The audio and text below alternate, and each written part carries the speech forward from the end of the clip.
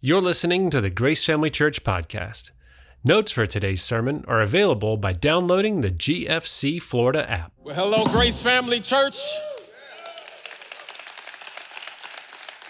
For those of you that don't know, I'm Pastor Daryl. I'm the marriage couples pastor here. But before we do anything else, I'm going to ask you, I know you've done it already, but I'm going to ask you to stand on your feet. Just rest on your feet just for a few moments.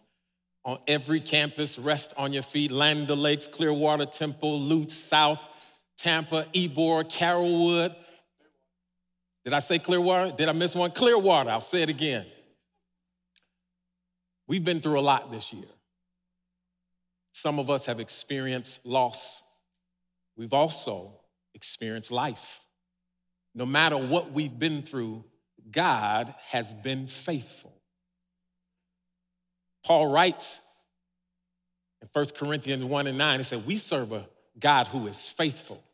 Has it been challenging? Yeah, but God is faithful. Have you been sick? Yeah, but God is faithful. Has there been death? Yes, but God is faithful. There's also been life because God is faithful. So I just want to know for the next 15 seconds, can we give God some praise because he's been faithful?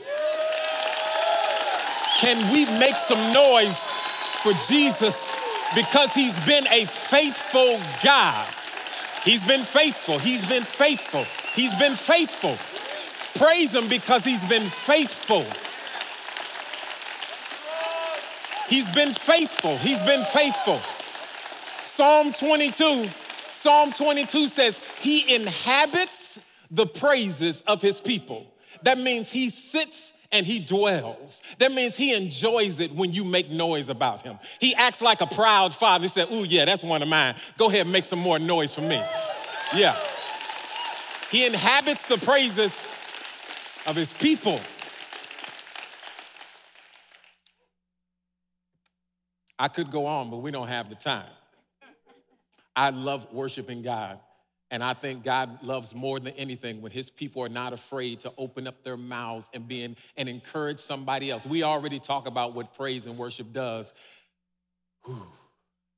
But it goes up into heaven as a sweet smelling savor. And God enjoys when we praise him. That doesn't mean that things haven't been bad. That doesn't mean that we haven't been challenged. It just means, God, you've been so good even in the midst of it all. Before you sit down, turn to somebody and say, I love you and there's nothing you could do about it.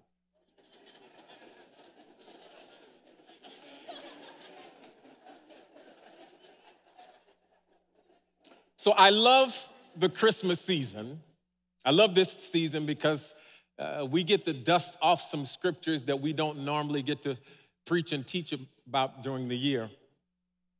And this is no different. So we're going to jump right into the word here and look at the book of Matthew 2 and 1 through 12. And we're going to see what does this have to say to us today. So bear with me as we read this verse. It says, after Jesus was born in Bethlehem in Judea during the time of King Herod, Magi from the east came to Jerusalem and asked, where is the one who has been born King of the Jews?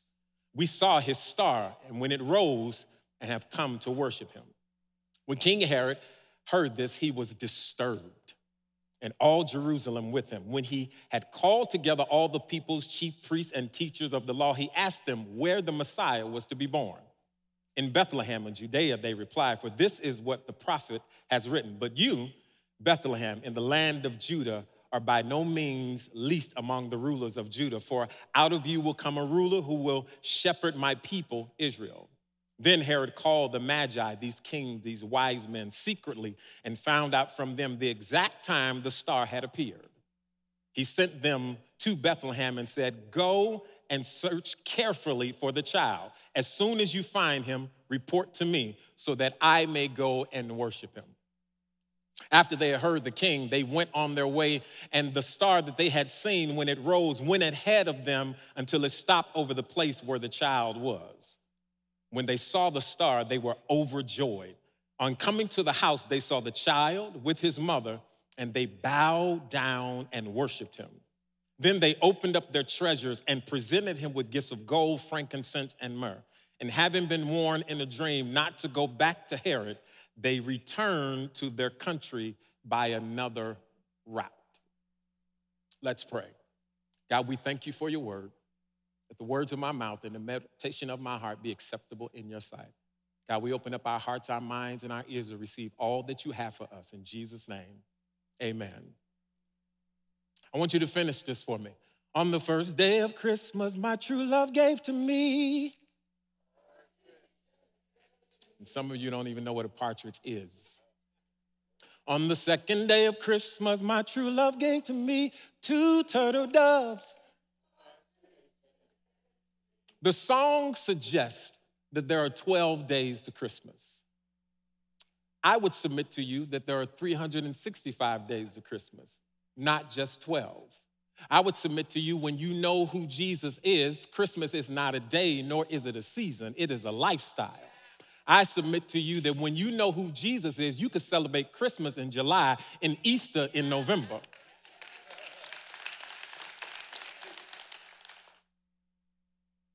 One of the most interesting places to be invited to is a 1-year-old's birthday party. It's an interesting place to be invited to. You soon discover that there's nothing for the 1-year-old. There's no 1-year-old stuff. You go to a 1-year-old birthday party, there's barbecue. 1-year-olds can't eat barbecue. There's barbecue, there's beer, wine, and spirits in the cooler. They're playing horseshoes in the back, dominoes, spades. They're watching movies, they're yelling. There's not even a bouncy house for the 1-year-old. You soon discover that it's not a party for the 1-year-old, it's more of a celebration for the parents who made it 1 year with this child. I think some of you see where I'm going. Christmas is Jesus' birthday, but somehow we've made it about us.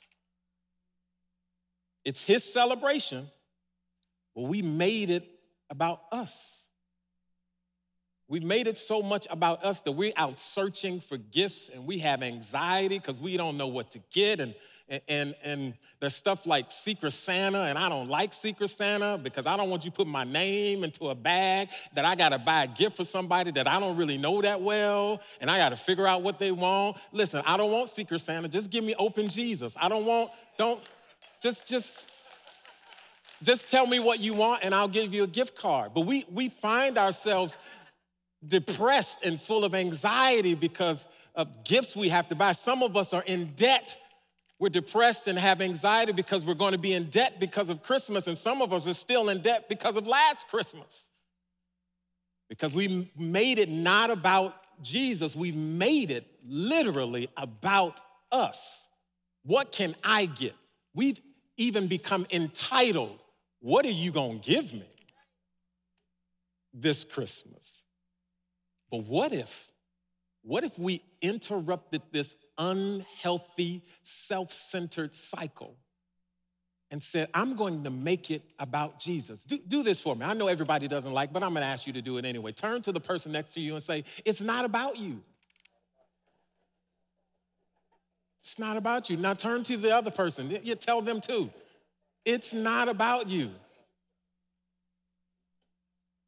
I can tell by looking right now. I can tell by your voice that everybody didn't say it because you're selfish. You're like, it is about me. No, it's not. Christmas is for you, but it's not about you. It's not about you. What if we interrupted this unhealthy cycle and we didn't follow the cultural current? What if this year we didn't make it about us, but that we actually made it about Jesus? So I want to talk for the next few moments about what does it look like to interrupt this cycle of self-centeredness? What does it mean for us to make this year about Jesus? And to help us teach this is these 3 kings, these 3 wise men, these magi. And believe it or not, they're not called wise men because of who they are. They're called wise men because of what they did.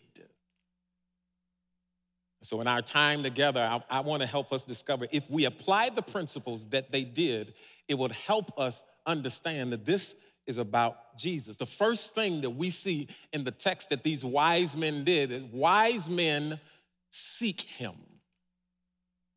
They seek him.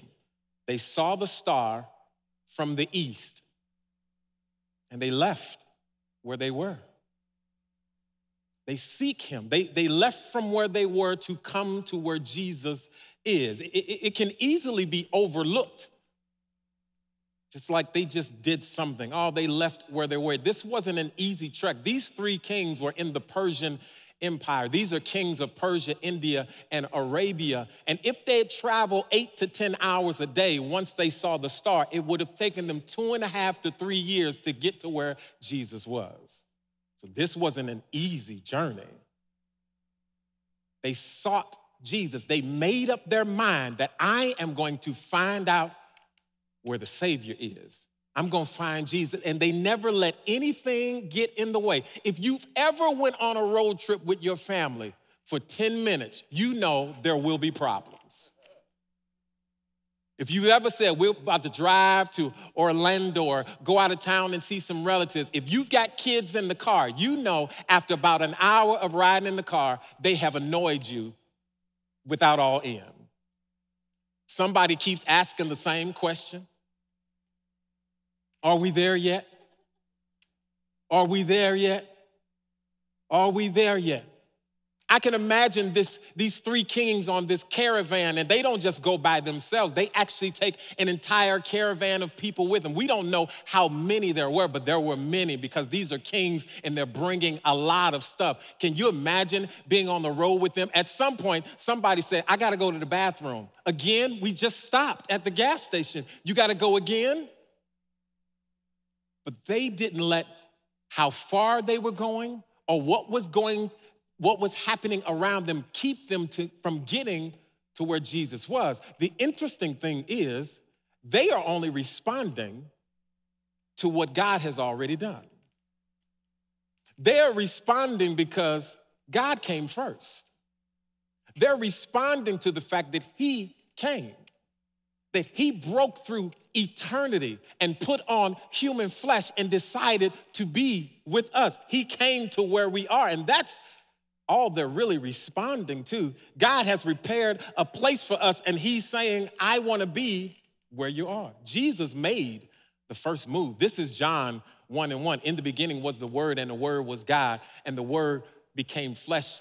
And the Word was flesh, and that Word became flesh. In 1:14, it says, he became flesh and he dwelt among us. I like what the Message Bible says. It says, the Word became flesh and he joined the neighborhood. Jesus joined the neighborhood. Jesus came into the neighborhood, and they're responding to this move that Jesus makes. I love this story by Dr. Tim Keller. Dr. Tim Keller tells a story of a doctor who decides he's going to work from home while his wife goes to work in the marketplace. But at the time, they have 3 children under the age of 8, 3 boys. And the doctor says what they're going to do is he's going to work upstairs while the children play downstairs. 3 boys under 8 years old. I'll work upstairs and they'll play downstairs. Day 1, wife leaves. Dad goes upstairs. Kids, I'm going upstairs to work. I'll be upstairs, you stay downstairs. After a few moments of working, he hears them fighting. And he does what most fathers do when they're not in the same room as their children and they don't want to leave the room that they're in. Hey, stop it, as he yells downstairs. It works for a few moments, and then there's more tussling, and he hears more chaos downstairs, and he yells again, hey, share. They stop for a moment, and then he hears more tussling and fighting, and he says, hey, don't make me come down there. And then there's more fighting, and there's more tussling going on, and inevitably he figures out that the only way that they're going to behave is if I come to where they are. The only way the conflict between his children is going to cease is if he comes to where they are. Oh, if you catch it early, I'll preach shorter. Grace family, I've come to tell you that we have a God who was upstairs, but he loved us enough to come downstairs and to bring peace and hope to his children and bring joy. I'm so glad that I got a God that was willing to come downstairs and bring peace into a messed up world. Wise men seek him. The question is, are you willing to respond to the move that he's already made? Are you willing, like the wise men, to leave where you are and to come where he is? If you were honest, some of us in this room who are watching are not in a good place. Some of us need to leave the dark place that we are in. We need to come to the place of life that God has prepared. We need to leave our addiction and come to the place of hope. We need to leave our place of discouragement and come to the place of joy. We need to leave the place of anxiety and despair and come to the place of hope and peace. We need to leave the place of shame and guilt, because Jesus wants you to come to the place of grace. He's made the first move.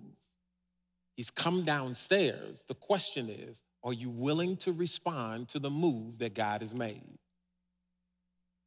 We see that wise men, they seek him. The next thing we notice that wise men, they worship him. Who say worship? They worship him. In verse 2, it says the reason that they were leaving is so that they could go and worship. The Bible says when they got to the room, they bowed down and worship him. I love the King James Version says they fell down. I mean, they lost all restraint. They fell down and they worshiped him. They walked into the room and saw Mary and they saw Jesus. And understand, by this time, I'm about to wreck some of you guys' nativity scene. When the three kings show up, Jesus is not a baby swaddled in the manger. Jesus is a 2.5, 3-year-old boy playing with Tonka trucks in kinetic sand. But when they walk into the room, they see Mary and they see this little boy and they immediately fall and they worship him. No one even had to tell them who Jesus was. They saw him and they fell. They didn't wait for an introduction. They didn't go, hey, is this him? They walked into the room because when God is in the room, his presence is so illuminous, you can't miss him. And they walk into the room and they fell. This teaches us something about worship. When you step into worship, you got to humble yourself. These kings are known as wise men because when they got into the presence of Jesus, they recognized greatness and they bowed down and worshiped him. This word worship here means to adore. They adored him. It's the idea that they opened up their hearts and gave everything they had. And the text says they fell in worship and then they opened up their treasures. They presented treasure. And therein lies a great symbolism for you and I. When we are to worship, we should open up our hearts. And when we open up our hearts, there are treasures to be offered in worship. And you may be thinking, I don't have anything to give. Yes, you do. You may not have gold, frankincense, and myrrh, but you got your heart, your mind, your body, and your soul. You've got your sacrifice of worship. You have your time, your talent, and your treasure. You've got a lot to give. So the first thing that these wise men give, they give gold. Gold was a gift reserved for kings. And these kings realized that they were in the presence of a king. And so they gave him gold. This demonstrated that they recognized Jesus for who he is. This is not just some little boy. This is not just Mary's baby. This is not just Joseph's stepson. This is the king. We've never seen anything like this before. This is This is not just a child. This is the Alpha and Omega. This is the beginning and the end. This is the first and the last. This is the Lord of Lords. This is the King of Kings. When you worship him, you have to recognize him for who he is. And I know for some of us, this may be a challenge because instead of seeing Jesus, you see your anxiety. You see your problems. You see your troubles. You see your mother-in-law coming over for Christmas. But this is why we must worship as these wise men, because worship is where our perspective gets expanded. Psalm 34, David says, I will bless the Lord at all times, and his praise shall continually be in my mouth. My soul will make her boast in the Lord. The hearers thereof shall be glad. I love this. Oh, magnify the Lord with me. Magnify. To magnify means to make bigger. Make him bigger. It means to expand my thinking about who he is. Magnify. So David it's saying in our worship, I've got to make God bigger. I've got to see him as he is and not just what I think and feel. I got to see him as he is. I've got to make him bigger. And for many of us, there lies the problem is that your problems are too big and your God is too small. And my prayer for you right now is that your vision will be expanded so that God will be exalted in your life. Then he says, let us exalt his name together. Let's do it together. I shouldn't have to do it by myself. Let's exalt his name together. And I know you're thinking, Daryl, but you don't know me.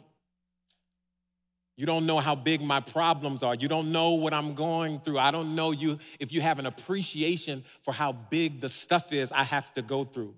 Well, I'm not here to minimize your problems. I'm here to help you maximize your God.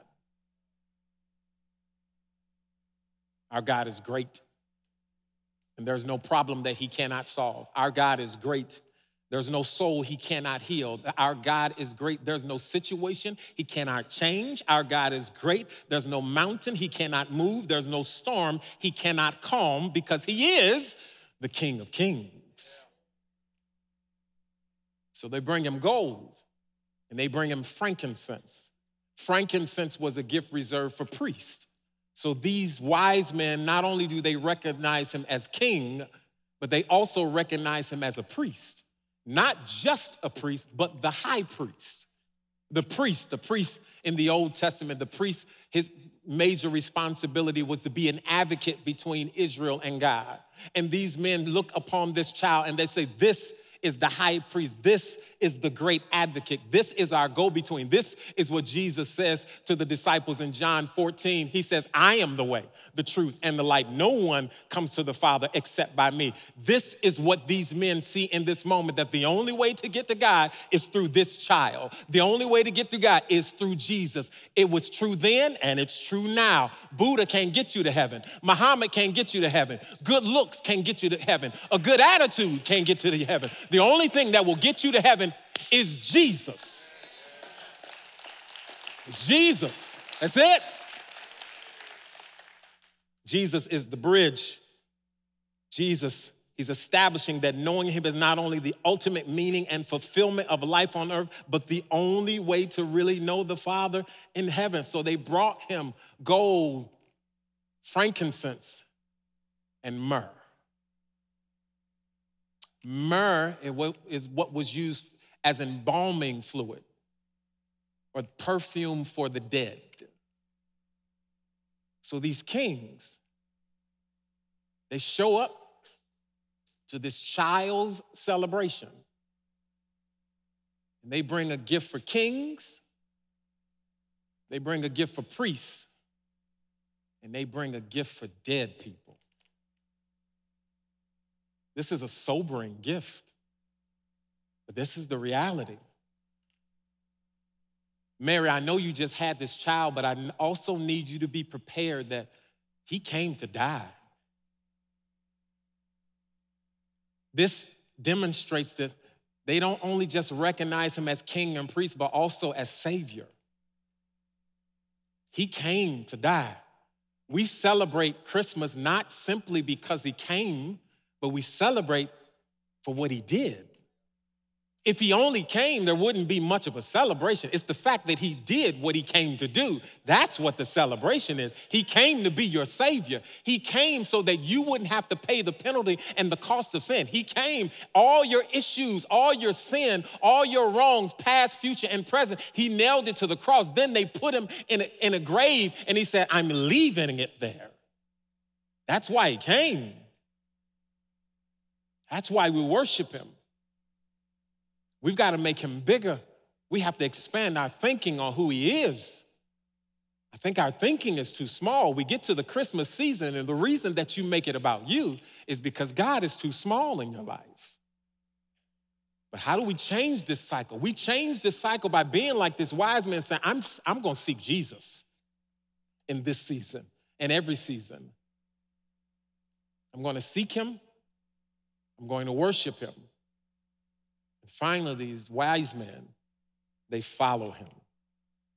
If we're going to make this season about Jesus, if we're going to interrupt this unhealthy pattern, we got to seek him, we have to worship him, and ultimately we have to turn and follow him. We got to turn and follow him. So these three kings, they go to King Herod first. And they tell them, we've seen the star, and we're going to go and find the king of the Jews. They are telling the current king of the Jews that we're about to leave and go find the king of the Jews. So Herod says, well, when you go find him, come back and tell me where he is so I can worship him too. Herod has malicious intent. Herod eventually puts out an edict that says he wants to kill all of the male children around the age of 2 and younger. So at all costs, Herod wants to protect his kingdom, so much so that he's willing to kill children. Now, before you judge Herod, I believe we are much like Herod, because at all costs, we're willing to protect our own kingdoms. Ooh. I know this don't sound good. This wasn't meant to be a hallelujah, thank you, Jesus, roll on the floor message. Herod is committed to preserving his kingdom no matter what. And I would argue that Jesus is a threat to your kingdom too. Because we live to preserve our own comforts. We live to preserve our own ideals and our own opinions. And Jesus is a threat to your kingdom. But in order for Jesus to be the king of your life, you have to get off the throne. He can only be the king of your kingdom if you're not. And if we're honest, some of us, we are sitting right here on our own throne, and Jesus has come to interrupt your kingdom. Herod tells them, go see him, bring him back. Tell me where he is. But here's what happened. Verse 12 says, this is after they've seen Jesus. They've been in the presence of the Master. They've been in the presence of the King of Kings and the Lord of Lords. They've been in the presence of the Savior. Verse 12 says, they were warned in a dream, and when they left Jesus, they went home another route.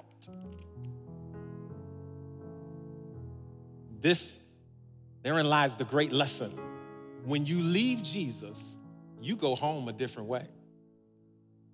They didn't go back to Herod. They came under the auspices of Herod. They left under the authority of Jesus Christ. Once you've been in the presence of Jesus, you can't go back the same way. These kings, it says, they turned and went a different route. Different route. When you seek him, the ultimate culmination is when you turn and go a different way. And some of us in this room, some of us who are watching, we need to turn and go a different way. You know who you are. I'll close with this. Pastor Earl Palmer from Southern California used to attend Princeton.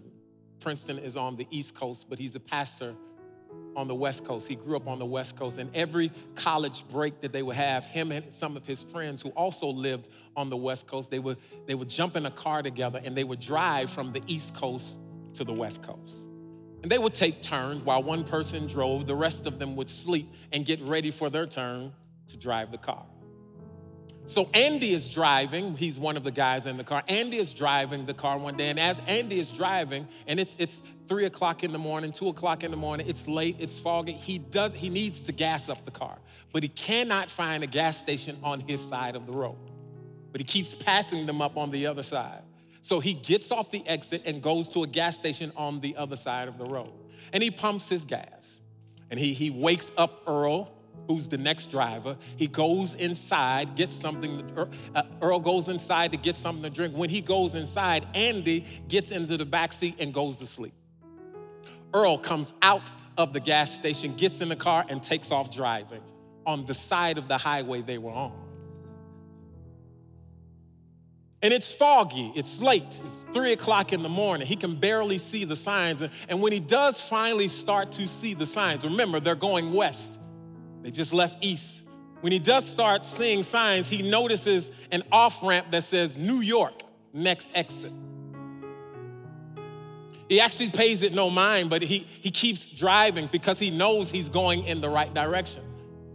He sees the next sign. The next sign says Boston, next exit. He's a little bit confused, but he continues driving because he knows in his heart of hearts, I'm going the right direction. Eventually, as it happens, somewhere around 6 a.m., he notices the sun coming up in his windshield. As he looks through that windshield, he thinks to himself, the sun should be behind me, but it's in front of me. Pulls over the car, wakes up the guys. Everybody gets mad and they're yelling because he's been going the wrong way for hours, and they get up yelling, how much time have they lost because he's been driving in the wrong direction. But he sat there thinking to himself, I ignored all those signs, but when the sun came up, it was too big of a sign to ignore.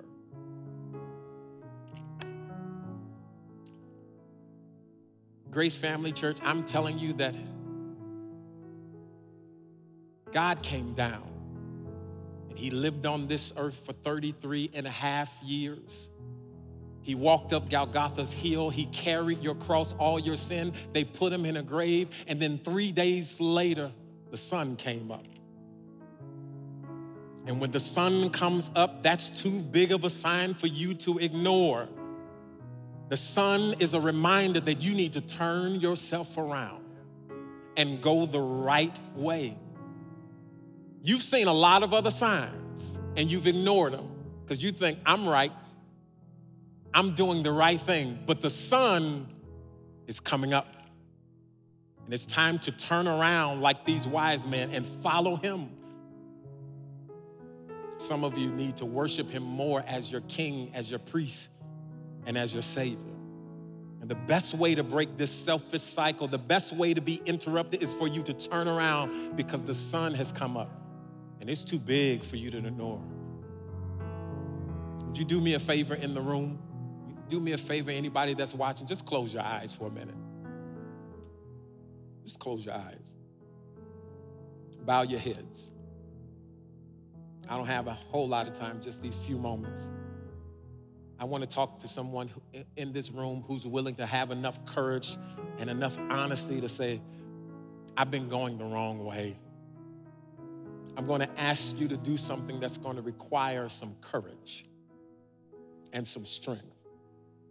If you know that you've been going the wrong way, I want to tell you that God has made a way for you. God has made a way for you to turn around. And if that's you, don't just sit there and negotiate all the reasons to not turn. Right now is your opportunity to raise the white flag and say, God, I surrender to you and I'm turning to your way. So if you are watching, if you are in the room, I'm just going to ask you to slip your hand up and say, that's me. I need to turn.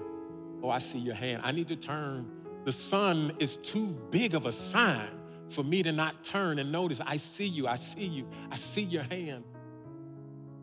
Don't sit there. You've got a few more moments.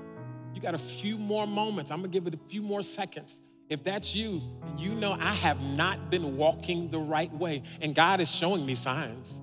He's been showing me exits, but I've been ignoring them. I'm telling you right now, the sun is coming up. The sun is here. This is why he came. He didn't come for Christmas trees and lights and secret Santas. He came to save your soul. He came so that you could be delivered. I see those hands. I'm gonna have the campus pastors here come up in a moment, but I wanna pray for you. All those hands that were raised. Father, you said if we confess and if we believe that you'd show up in a way that would transform our life, you said that we would be saved. So Father, we are confessing and believing.